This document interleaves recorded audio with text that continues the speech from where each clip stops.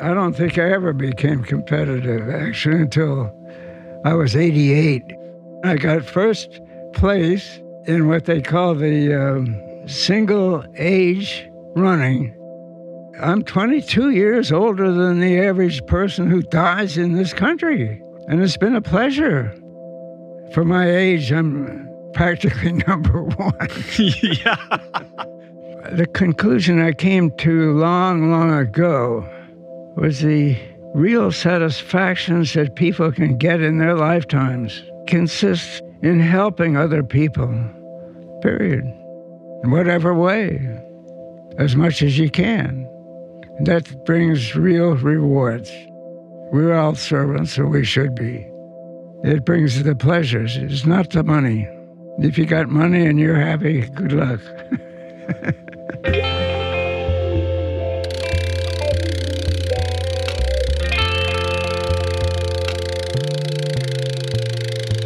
The Rich Roll Podcast. Hey, everybody. Welcome to the podcast. My podcast, a show where we go deep on a wide variety of stuff that I think matters, including, but not limited to, health, fitness, nutrition, longevity, what it means to pursue a life of meaning. All subjects we're quite privileged today to explore through the lived experience of a centenarian, a human who has literally been walking the earth for a full 100 years, which is, of course, rare, it's unique, and kind of amazing. His name is Mike Fremont. Mike is a retired engineer turned climate activist and athlete who, in addition to being pretty darn with it, holds, get this, an absolute slew of age group world records in running, including the fastest recorded marathons for an 88-year-old, a 90-year-old, and a 91-year-old, if I got that right. At the young age of 96, he set the American 1-mile record for the 95 to 99 age group. And as a lifelong canoe racer, at 99, he was the oldest person to race the Canoe National Championships. And he's still out there getting after it. So what's his secret? How does he do it? A few thoughts on that before we dive into the conversation. But first,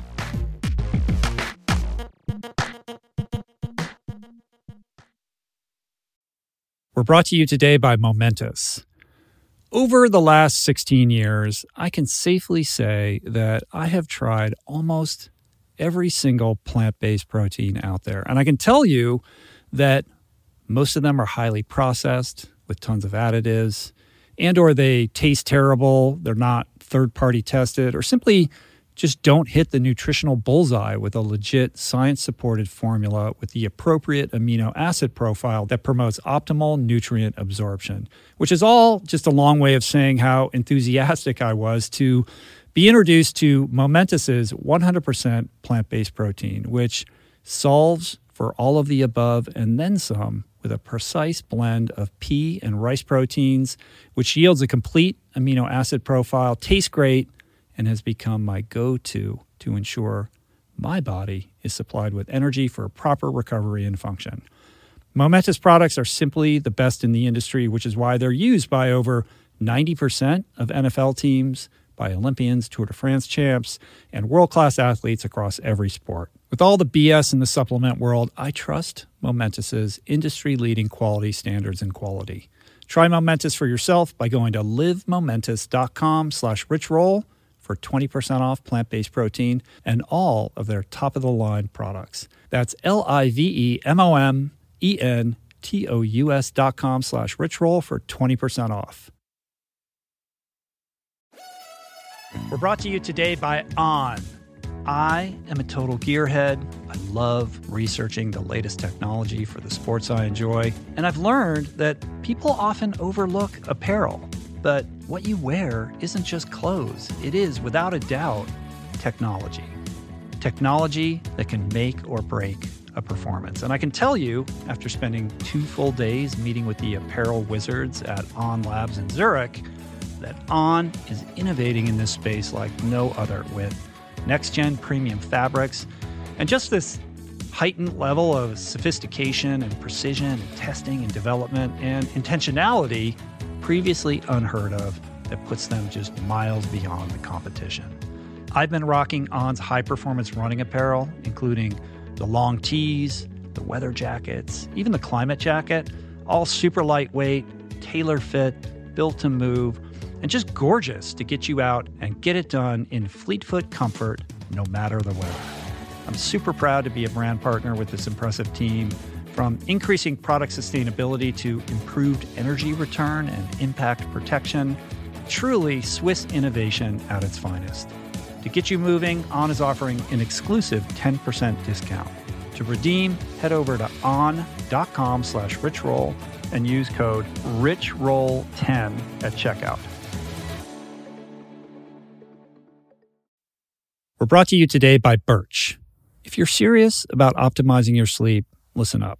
I've spent countless hours researching and testing various methods to improve my nightly shut-eye, and I can confidently say that it all starts with a good foundation. And if your bed is old, if it's uncomfortable, lumpy, then your sleep inevitably is going to be impacted. So it's important to invest in a quality mattress, one that's insanely comfortable, that's organic, sustainably made, and that, my friends, is a Birch mattress. Fair Trade and Rainforest Alliance certified with the finest quality organic natural materials like organic fair trade cotton. Birch mattresses are made with none of the toxic chemicals and off-gassing produced by most major brands.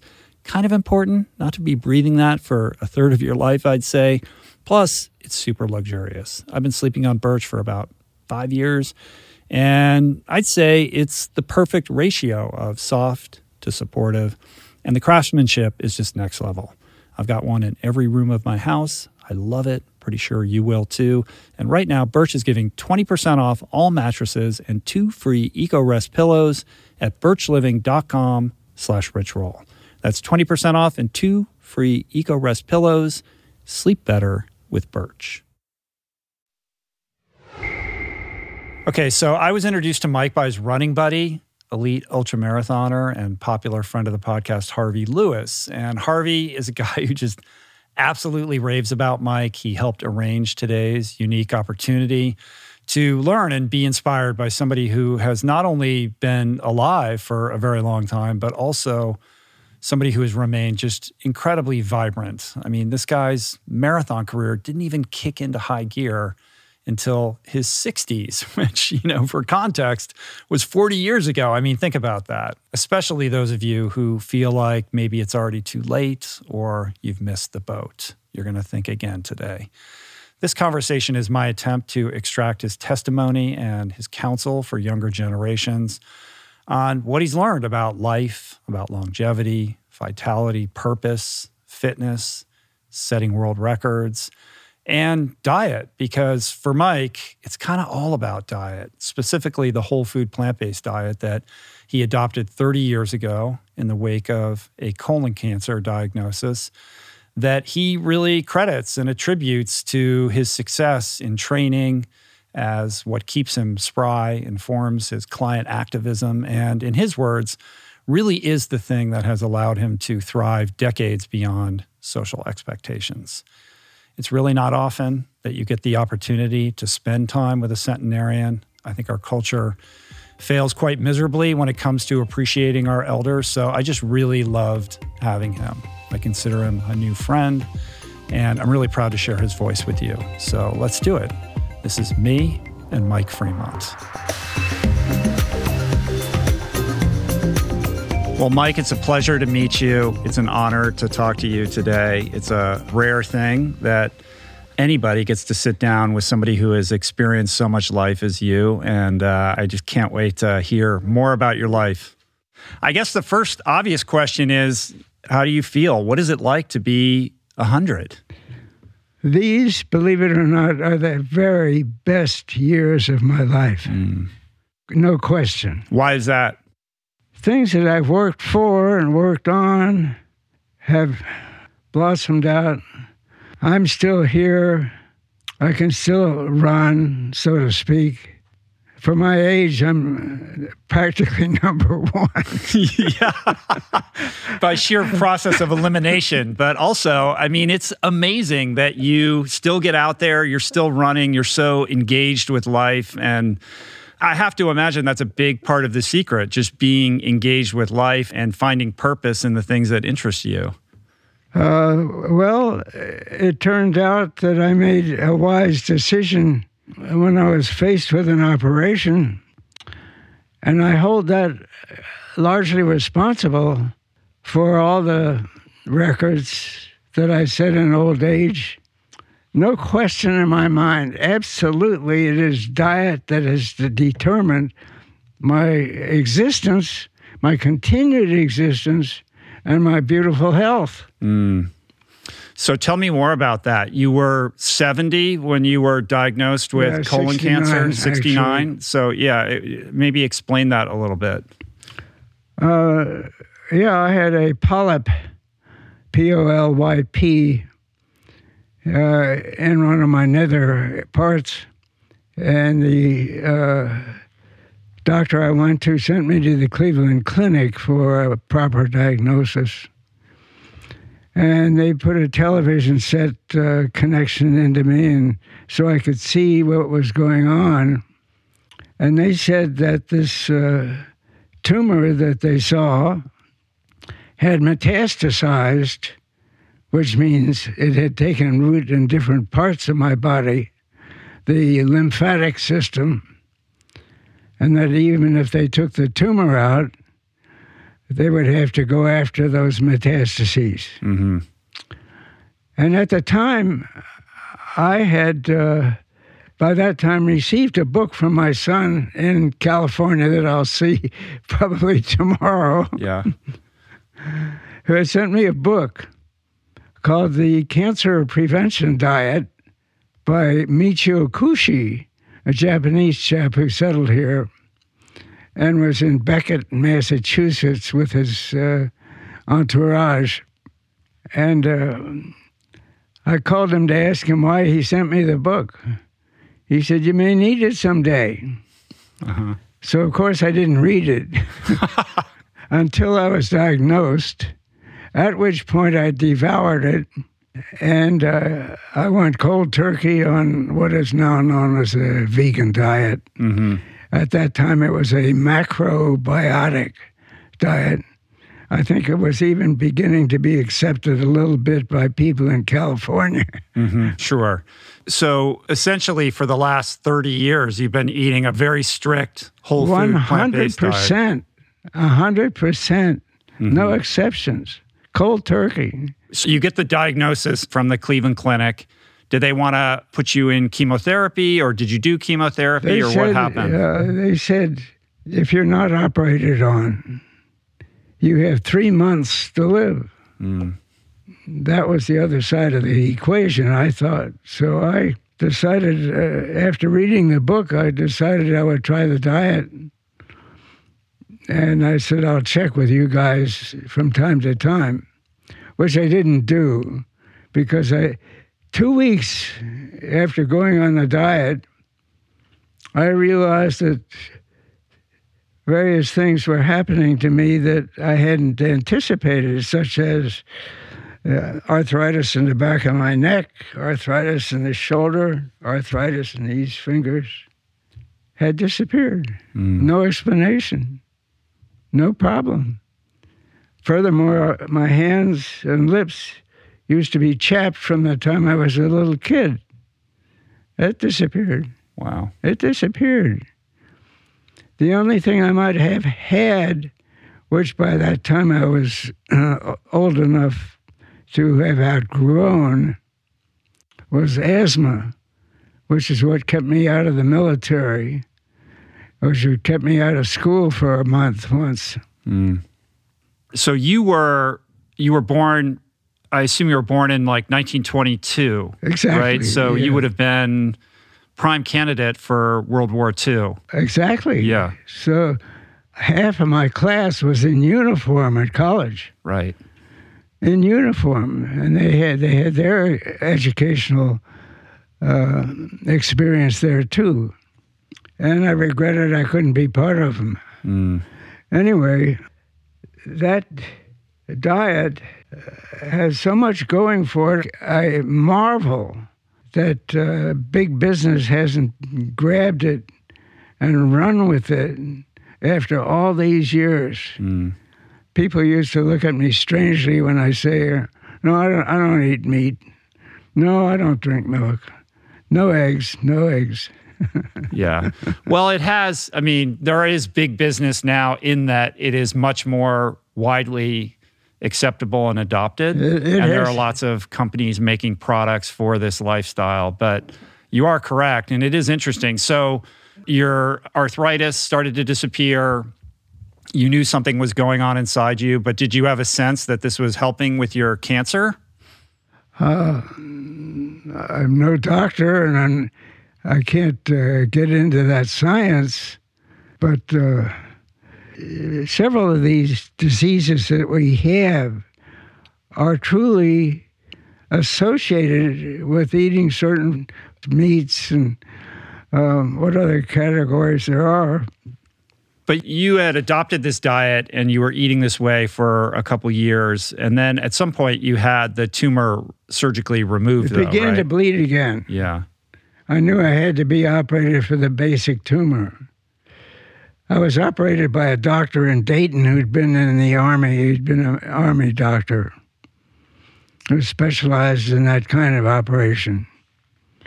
And he told Marilyn after the operation that he'd looked in 35 places for metastasis and found none.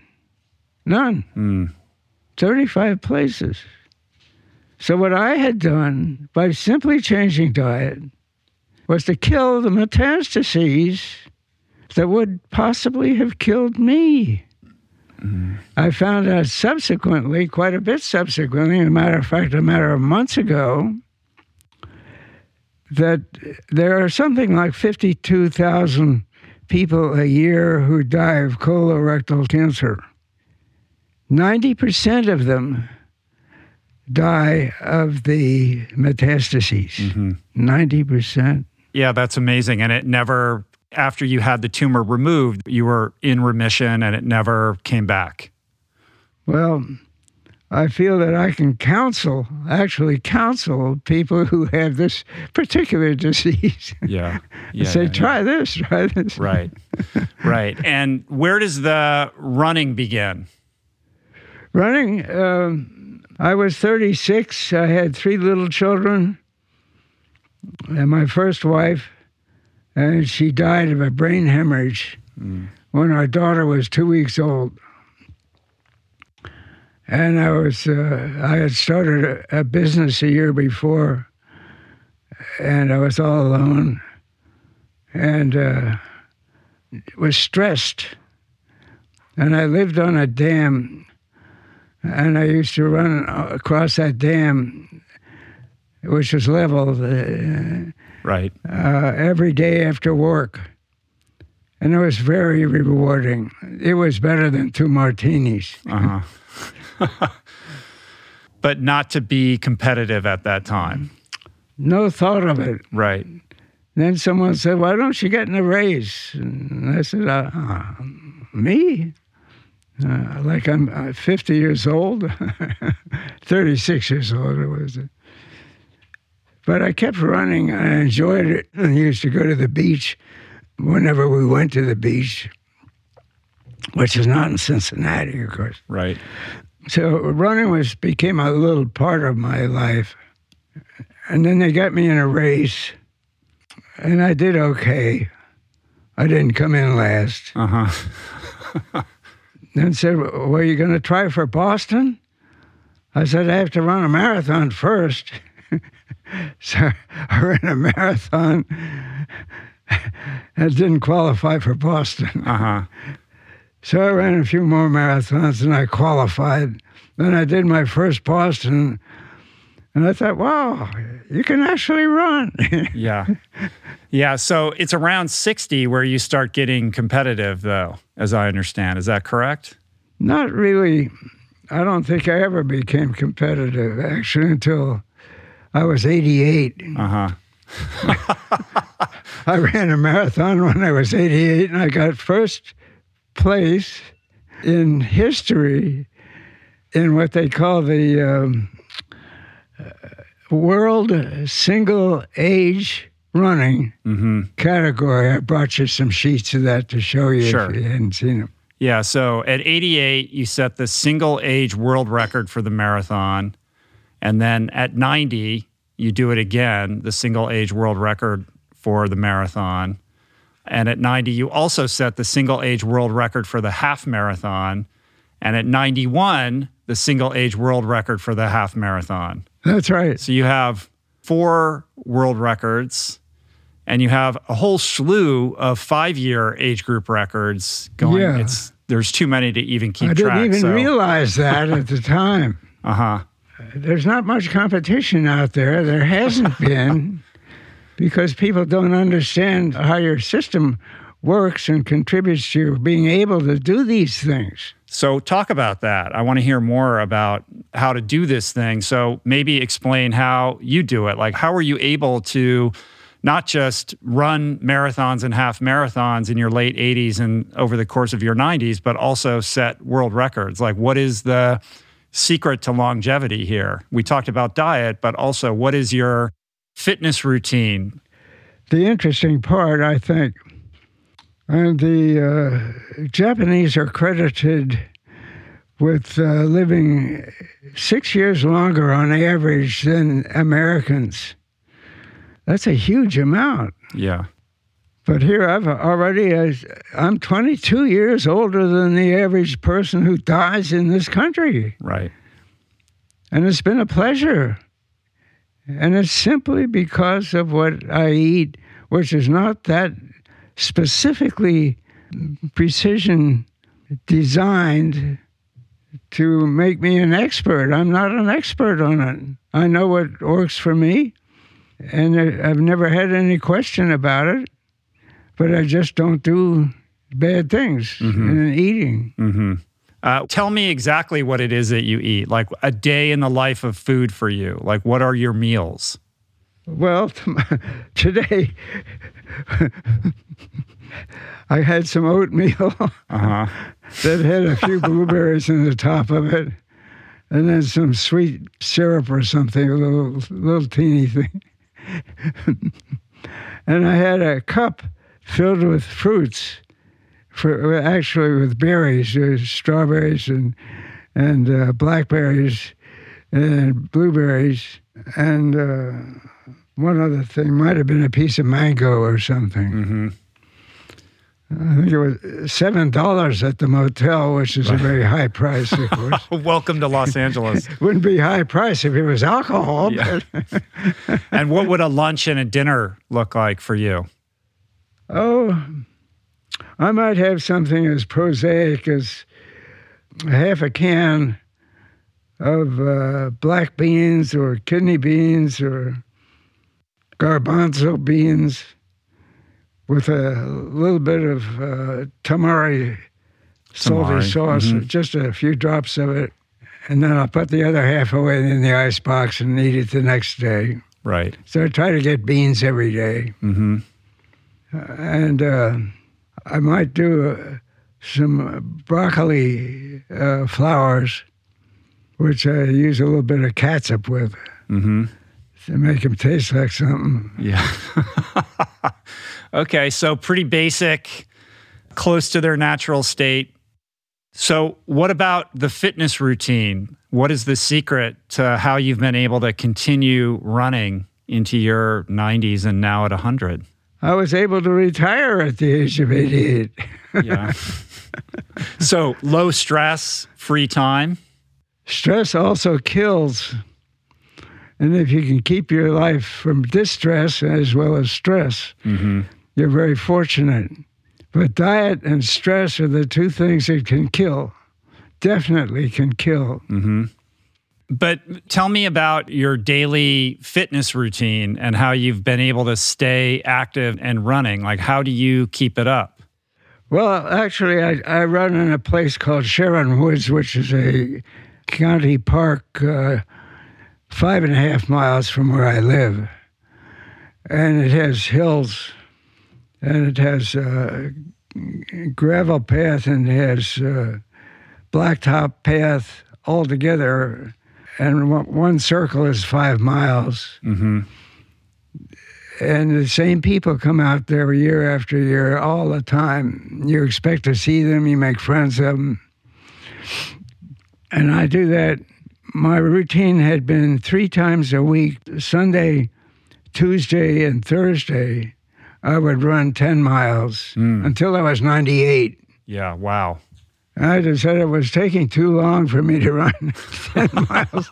With all the people I had grown to know over, how many years was it? It was about, we set up a little group in 1979. Mm-hmm. Yeah, 21, 40 years. Yeah, that's quite a long time. 10 miles 3 times a week. 10 miles 3 times a week. That was 30 miles. 10 miles 3 times a week. Mm-hmm. And what is it like now? It's 5 miles 3 times a week. Mm-hmm. And do you do any, I know canoeing, I want to talk about the canoeing, but do you do any other kind of exercises? Up to this year, I've been a canoe racer on a lake that's 3 miles away. And they refused to let the lake be used, a county park lake, by people who might drown in people self-propelled canoes or kayaks. And they even kept Roland Mullen, who was a Olympic champion 3 times in canoe racing in the Olympics. They wouldn't let him practice on it. They were worried about him drowning? And what we did was to scare the park district, because their lawyers and their insurance people had said, don't let people do that. They'll drown and they'll sue and you'll have to pay. Mm. Well, we said, we pay for these parks. We have a right to use them. Mm-hmm. So they finally said, okay, 2000, we'll open them up. And they did. So I was one of the first guys out there with my racing canoe. And another guy in an old canoe came up to me and says, what kind of canoe is that? And I described it. And I said, you want to try it? And he said, yeah. So we exchanged canoes and he tried it. The next day, he took his pickup truck and drove it to Western Maryland, bought the same canoe, and drove it back the same day. Oh, wow. Uh-huh. And he became your canoeing buddy? He became my canoeing buddy. And then we attracted another guy because we're out there plugging away. And then I said, we ought to start a group here. He, at the time, was 13 years younger than me. Mm-hmm. That was 2000. So I was, 78? He was 13 years younger. He was 65. Mm-hmm. I said, you're going to be the tapioca of this organization. He said, what the hell is that? I said, it's a temporary, acting, provisional, interim orchestrator of coalition activities.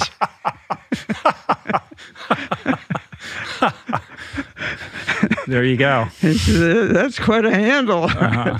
It's a lot of pressure. And he said, what should we call this outfit? I said, why don't we call it the EPA? That's the Elderly Paddlers Association. There you go. So we attracted a few more. We probably got about 12 altogether. Maryland is one of them, who come out on Monday, Wednesday, and Friday.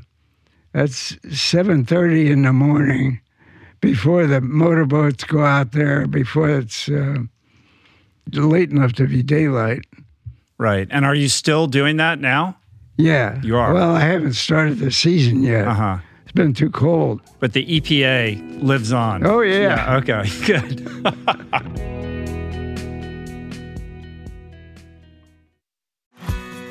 We're brought to you today by Recovery.com. I've been in recovery for a long time. It's not hyperbolic to say that I owe everything good in my life to sobriety.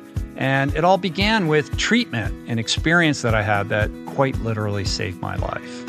And in the many years since, I've in turn helped many suffering addicts and their loved ones find treatment. And With that, I know all too well just how confusing and how overwhelming and how challenging it can be to find the right place and the right level of care, especially because, unfortunately, not all treatment resources adhere to ethical practices. It's a real problem, a problem I'm now happy and proud to share has been solved by the people at Recovery.com, who created an online support portal designed to guide, to support, and empower you to find the ideal level of care tailored to your personal needs. They've partnered with the best global behavioral health providers to cover the full spectrum of behavioral health disorders, including substance use disorders, depression, anxiety, eating disorders, gambling addictions, and more. Navigating their site is simple. Search by insurance coverage, location, treatment type, you name it. Plus, you can read reviews from former patients to help you decide. Whether you're a busy exec, a parent of a struggling teen, or battling addiction yourself, I feel you. I empathize with you. I really do. And they have treatment options for you. Life in recovery is wonderful, and Recovery.com is your partner in starting that journey. When you or a loved one need help, go to Recovery.com and take the first step towards recovery. To find the best treatment option for you or a loved one, again, go to Recovery.com. What is the meaning of life? What happens when we die? What is our purpose here? If, like me, you ponder these delicious existential questions, I have got just the thing for you. It's called Soul Boom. It's a podcast hosted by everyone's favorite best friend and my friend, the deep thinking and deeply hilarious Rainn Wilson, where he communes with intellectuals and entertainers, theologians and philosophers in intimate exchanges that tickle the mind, heart, and yes, the soul. Subscribe to Soul Boom on YouTube or wherever you get your podcasts, and explore other groundbreaking series at voicingchange.media. You are listening to this podcast because you care about improving your health and your well-being. But this quest is incomplete if you have yet to add my friend Dr. Rangan Chatterjee's Feel Better, Live More podcast into your listening quiver. An RRP favorite and someone I'm personally quick to call when I'm in need of good advice. From nutrition to mindset, fitness, and relationships, each episode is packed with the tools you need to become the architect of your health. Subscribe to Feel Better, Live More, available wherever you get your podcasts, and explore other groundbreaking series at voicingchange.media. Where did you meet Harvey? Obviously, Harvey Lewis is our connective tissue. He introduced us. I know that you guys are really good friends. When did you meet Harvey? I'm not sure, but it was within the last 4 years. And I was very taken with him. I thought this is a tremendous athlete and a tremendous person. Mm-hmm. And he asked me twice to speak to his class, his high school class. I said, what are you teaching? He said, well, government and operation of cities and that sort of thing. It's the high school kids. Right. I said, what I wanted to tell them, this is about the diet and athletic stuff, because that would be what they might be interested in. Mm-hmm. Harvey asks me every year if I want to run the Flying Pig Marathon. Yeah. 5K or 10K. I'm not up to a marathon anymore, mm-hmm. unless somebody were to say, well, we'll give you $30,000 for charitable purposes. If they said that, I would say, I will train for a year to run a marathon at this age, if you give me enough money to fund this or that or the other. Yeah. Nobody's taken me up on it. I could see that happening, though. Has anybody run a marathon at age 100? I don't think that's ever occurred. I don't think so. I really don't think so. Yeah. I think I could, because I think a marathon, the one I set the world record in, was not overly stressing. Mm-hmm. It wasn't? No, I think I could have gone further. Really? I would imagine somebody could put together some funds that would go to charity to see you train and do a marathon. Well, it would compromise. I would have to make a major sacrifice in lifestyle, I think. Yeah, I would imagine. It might be possible, or maybe I'd find it wasn't possible for me to do that. But I would only do that if my training told me that I could. Right. But you're doing, so recently you've done 5Ks with Harvey. So you're still doing races, just not marathons. He runs at my speed. Yeah. He's an amazing human being, that Harvey. So did you go and talk to the students? What did you tell them? I told him about global warming and sustainability of the world on this planet. And the reason I did that is I thought through introducing as best I can the impact of diet, which translates to agriculture in general, not completely because we have to grow cotton and we have to grow trees. And that agriculture at the time was supposed to be contributing, agriculture in quotation marks, supposed to be contributing 41% of the CO2, the excess that we have in the atmosphere. And we have to reduce that. And somebody who understands it can help inform the public and get the politics in such a way as to do that. We have not been very effective doing that. No, we haven't. We should have been much, much more effective. By talking to you so that other people can hear is an important move for me in my small way. And us, we have a little, shall we call it a think tank of 4 people at home who meet once a month, trying to get this word out. And we've done our own study of the effect of food alone in agriculture of the total CO2 equivalent, which includes some methane, some NO2, or NO, I mean, and water vapor to a certain extent. Those are the greenhouse gases. Sure. So climate change, sustainability, the impact of agriculture on climate change, and also the ability to be part of the solution by getting people to change their diet. This is something that is important to you. You've been advocating for this for a long time. And I know that you've put a lot of time and energy and resources into restoring and improving Ohio's rivers and streams, right? You've been active in the restoration of the waterways in Ohio over the years. Well, that was before the global warming issue. Yeah. I guess I was a canoe racer. I've been a canoe racer 60 years. Right. I know how to run a canoe. In the early days, we worried about where we paddled and where it was degraded or there were dams in the way or all sorts of nasty things being done to the waters of the country. And they passed in 1968 the National Wild and Scenic Rivers Act as a national thing.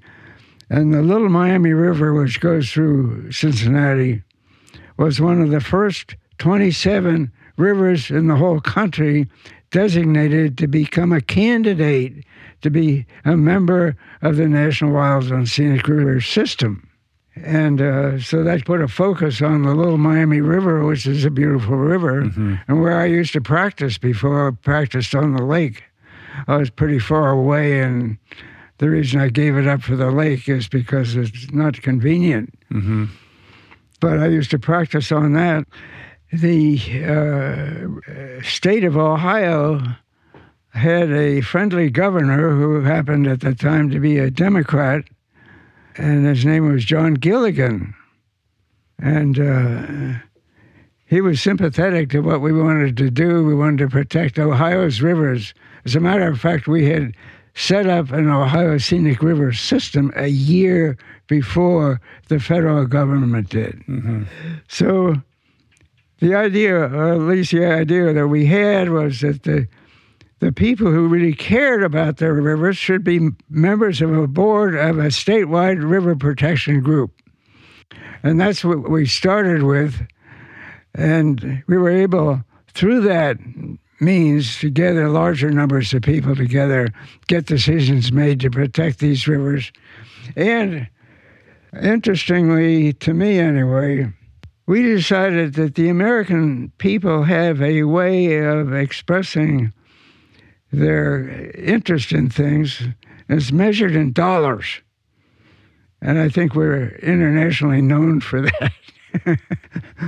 We decided that the Little Miami River was bringing unbelievable returns to the villages along it, economic returns to the canoe liveries, from the fishing, from the swimming, from the property value appreciation of having this beautiful stream go by that the little children could play in. And we decided it was bringing in to the public $100,000 a year every year, reliably, as well as employing these kids who could hustle canoes and liveries. That would be a hard job to replace. And that meant $10 million a year for the 100 miles of that stream. Mm-hmm. 100 miles of the Little Miami River would bring in $10 million a year without, just because it was there. Sure. So rather than appealing to somebody's sensitivity to environmental issues by focusing on the economic impact and appealing to the incentives of that to keep the rivers clean, that's what moves the needle. That's what actually... Exactly. Yeah. Then we had a governor whose name was Bob Taft, who was the son of, or grandson of William Howard Taft, of great national fame. Sure. And I went to school with two Taft guys, both gone now. And Taft's wife, Hope, and he bought a place on the Little Miami River to retire in after he was retired by the voters years ago. Mm-hmm. And she got really excited about water quality and the Little Miami River, the upper 43 miles of it. It's 100 miles total. And they live in the upper 43. And with the Taft money and all, there was no trouble to get Ohio State University, which I had worked with for 12 years to understand the economics of the Little Miami River. Mm-hmm. And she got the guy who was handed the job after the professor I worked with retired in 2008. Brent Saunchen, his name is. And they came out with a super economic study, which is very simply, I haven't really had a chance to study it yet. They were bringing in something like $233,000 a year, year after year, instead of $100,000 per mile, of river. Just the economic value. Right. So the numbers bore it out that it's in everyone's interest to keep this river clean, and that advocacy led to that level of preservation. Yeah, that's beautiful. People spend money on it, you know. Yeah. The first time we put somebody that's got a trail along it, and lots of people use that trail, and it goes through different counties and everything. And they can estimate how much. You put a guy on a trail, excuse me, you want to survey, See how you like the river, how much you spend. You spend on gas, you spend on motel, you spend on a bicycle, you spend on skates, Sure. you spend on clothes, you spend on food. How much do you spend a day? We figured out that they spend about $20 a day per person. And I don't know how that's changed. I haven't read this new study yet. It just came out. Right. But it's going to be a national prize winner of an analysis of how much rivers are really worth in dollars. Right. Yeah, that's super interesting. I'm really proud of that because we started that thing. When you reflect back on your life, what is it that you, like the wisdom that you accrue as somebody who's been alive for a long time? Like, what is the message that you would like to impart to younger people about what is important and what isn't? Well, the conclusion I came to long, long ago was the real satisfactions that people can get in their lifetimes, and that they consist in helping other people, period. In whatever way, as much as you can. That brings real rewards. Yeah. Service.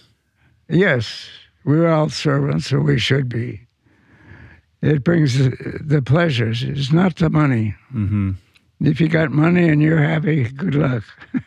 Right.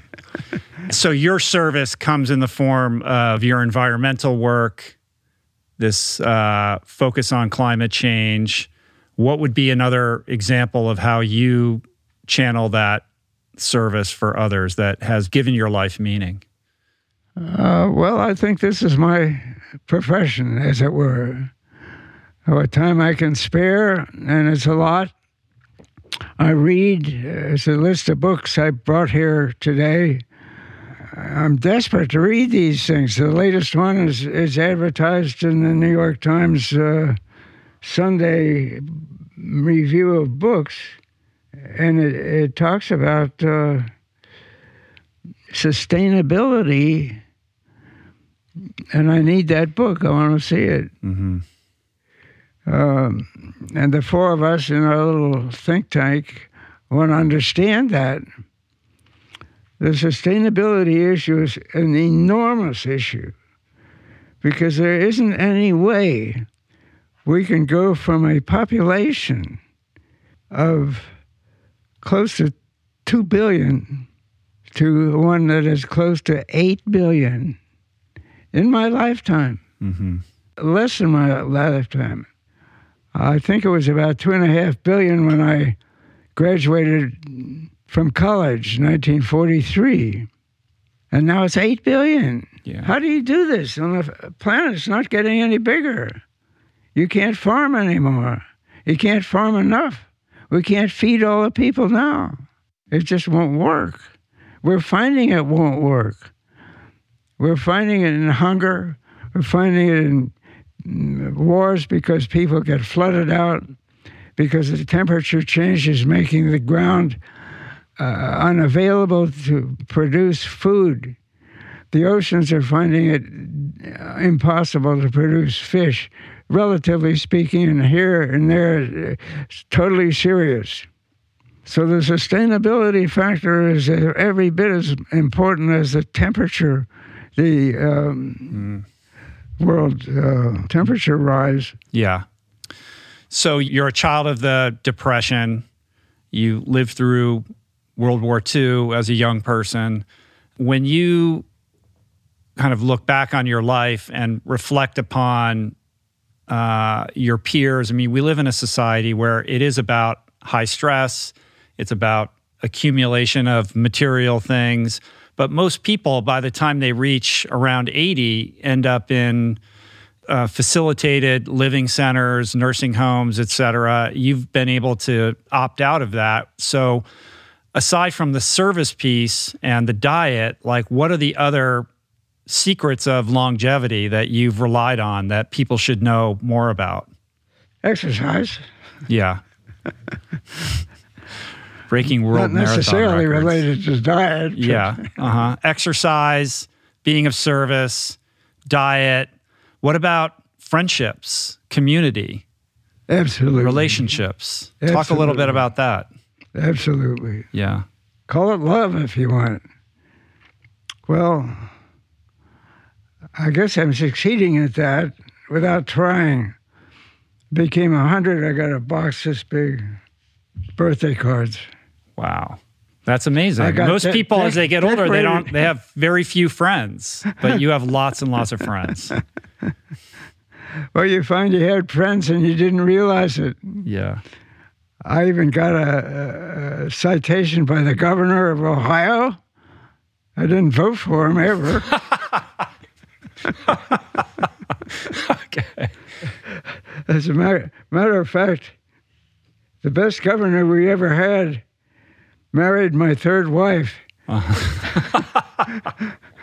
then he died. Okay. I don't know. I'm very, I realize how tremendously fortunate I happen to be. Yeah. And it seems like it's been a simple process. No intellectual depth or dangerous ventures or anything, but just grinding along and doing the best you can. Mm-hmm. And I've been very happy about it. But staying engaged with life, with other human beings, having a sense of purpose, right? Like your connection to climate change issues and sustainability, your love for running and canoeing and exercising. I would imagine these are big pieces in what, kind of gets you excited and out of bed in the morning still. Well, we're all kind of limited in what we can do because we feel, many of us anyway, that we're under the control of the ultra-rich and corporations, and we're threatened in every respect when you come to think of it, and how you handle this, because the corporations are the key to our financial success. Mm-hmm. But I leave that for other people to work on. Yeah. Well, what is your message to, imagine there's a lot of younger people who are listening to this. They want the wisdom of somebody who has, lived a life like yours, service, friendships, purpose. What else do you want to say to those people about how to live a fulfilling, meaningful, long life? Well, I think an approach to young men and a lot of young women now is sports. And there's a success of vegan athletes is tremendous. Sure. Whole magazines are devoted to it several times a year, and I see it. And it never used to be that way. And you get kidded for eating special, and who do you think you are, and all that. Yeah. And that's why I had some fun talking to Harvey's class. Well, Harvey's such a great ambassador of that as well. So I imagine his students already know that he's a plant-based athlete. They know that he runs these crazy races, but probably receptive to what you had to say. I went shopping with him at a Whole Foods market in Cincinnati when he was getting supplies for his Appalachian Trail. Oh, Appalachian Trail. Race. And his father would carry it in their van and cook for him when he came in, and he'd sleep in there, and then he'd go off the next day, his father's me. Yeah. Hundreds of miles away. Yeah. 49 days to go 2,000 plus miles. Yeah. The mere fact that a human can do that says that they understood the principles of feeding and resting and limits to your output as well. And he's got to figure it out. And it's beautiful. Have you heard of the term blue zones? The blue zones people? Pockets of populations around the world where people live the longest. Yeah, centenarians. And they studied these populations, and they extracted from that certain tenets or principles of lifestyle that all of these communities shared. Among them are diets that are predominantly plant-based. They aren't exclusively plant-based, but most of these populations where they have the highest concentration of people living to 100 and beyond are eating mostly a plant-based diet. But they also are populations where they're moving all the time. They're not going to the gym or running marathons, but they have seasonal, movement-oriented lifestyles. And they have rich relationships within the community. So they have support and they have connection. They're also tend to be relatively faith-based in different ways, like faith is a big piece of it. And this idea of purpose, like what in Okinawa they call ikigai, like feeling like you have a reason for your living. And what I see in you is an example of all of those principles in your life. It is admirable what they do. I haven't been exposed to it. I know that they do exist. I read a little bit about them, but there's always some limit to what they can do because of this or that or the other thing. But they do live longer. They are happy people. And maybe there are a lot of ideas that they have that we could use if we are smart enough to do so. Yeah. But the fact that you didn't even kick into your highest gear in running until you were around 60, and that's when you kind of really found your competitive groove with all of this, like it's very inspiring because that's a period of time where most people would feel like it's time to slow down. And in your example, that's where I feel like you really started to get more engaged with your life. I think I was in business long enough to understand that there's a competition that's normal to business in the United States and other countries. And so there's a spirit of competition. That's the way you get things done. And it's not totally compatible with the lifestyle you would advocate, you might say. That's something I ought to know more about. Yeah. But you said that now you feel like you're having the best time of your life. Well, we had a birthday party on the beach in Florida. I saw the video. There's a video on the internet of that, of your birthday party. I have a nephew who was the mayor of Vero Beach, which is where we have relatives and where we... And he called up somebody who used to be manager of the local newspaper, the Vero Beach Press Journal, and he came out on the beach to see me on my birthday and took all the stuff down. And I published it the next day, and Marilyn and I went around and fetched 10 copies of the newspaper so we could send it to our families. And you're here in Los Angeles. You have children, grandchildren, and a great-granddaughter here that you have yet to meet because of the pandemic. Is that right? I haven't met her because it's been questionable whether one should fly. Right. Well, you're here, so you're going to have a big family reunion? Yeah, we will. We will. So that's Marilyn's sister lives in Lake Arrowhead, up the hill in San Bernardino. Sure. And she's going to see us this afternoon. Good. Well, I want to kind of end this on a note of inspiration. Like, again, going back to looking over the course of your life, you've lived through so many periods of American history. And, now we're, as you mentioned, tipping into 8 billion people on the planet. Like, when you reflect back over the course of your life, like, how do you feel about the future of America and the future of the planet going forward?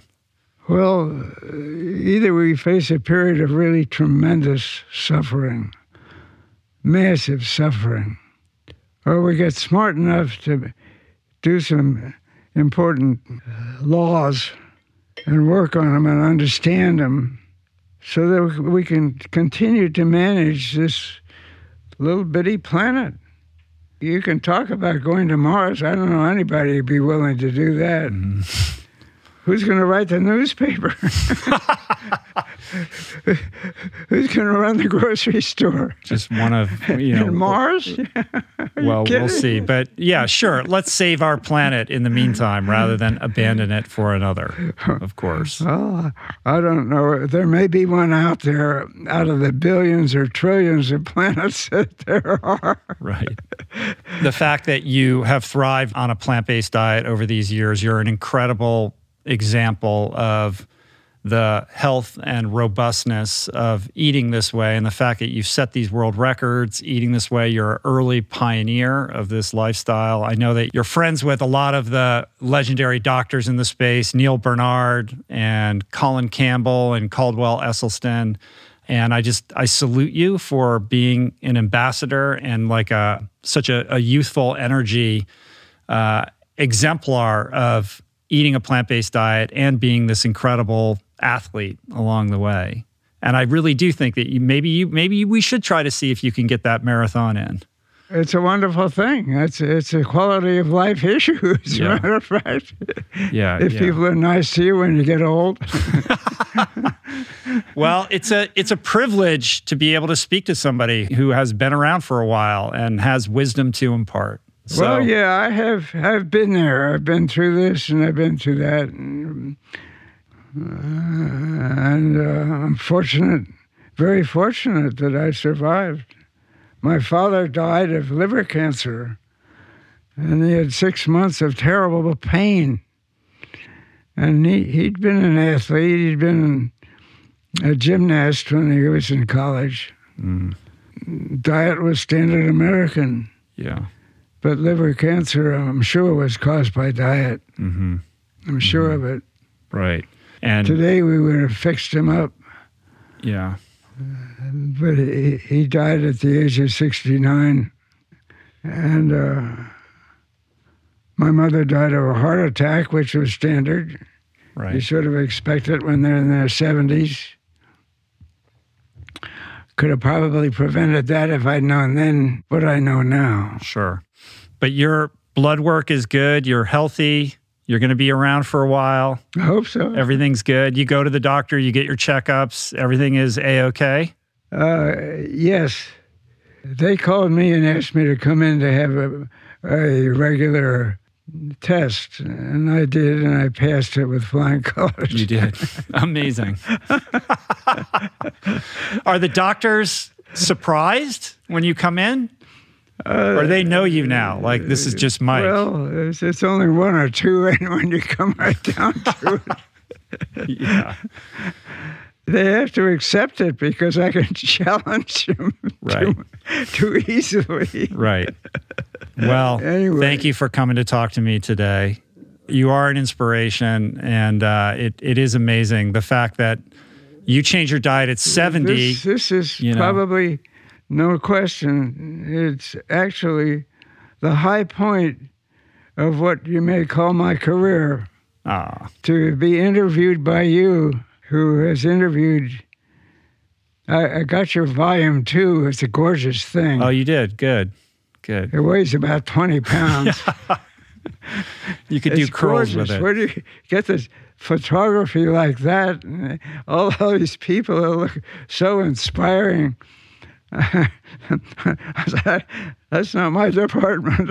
No, I think what you're doing is incredibly inspiring, and your example, I think, is very uplifting to everybody who would hear this or see this, who's thinking about their future and what that might look like as we all get older. And, again, I've said it many times over the course of our conversation, but the fact that you have remained so not only active, but really intentional in how you're living your life is, I think, a real inspiration to all of us. And so I guess just in closing, if there's any kind of final thoughts or wisdom that you would like to impart to anybody who's listening to this.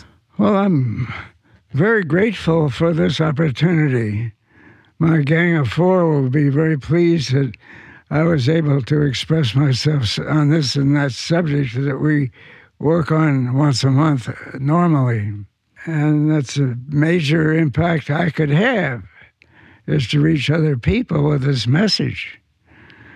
Because I'm saying it works for me, big time, to be at least 22 years older than the average person who dies in America.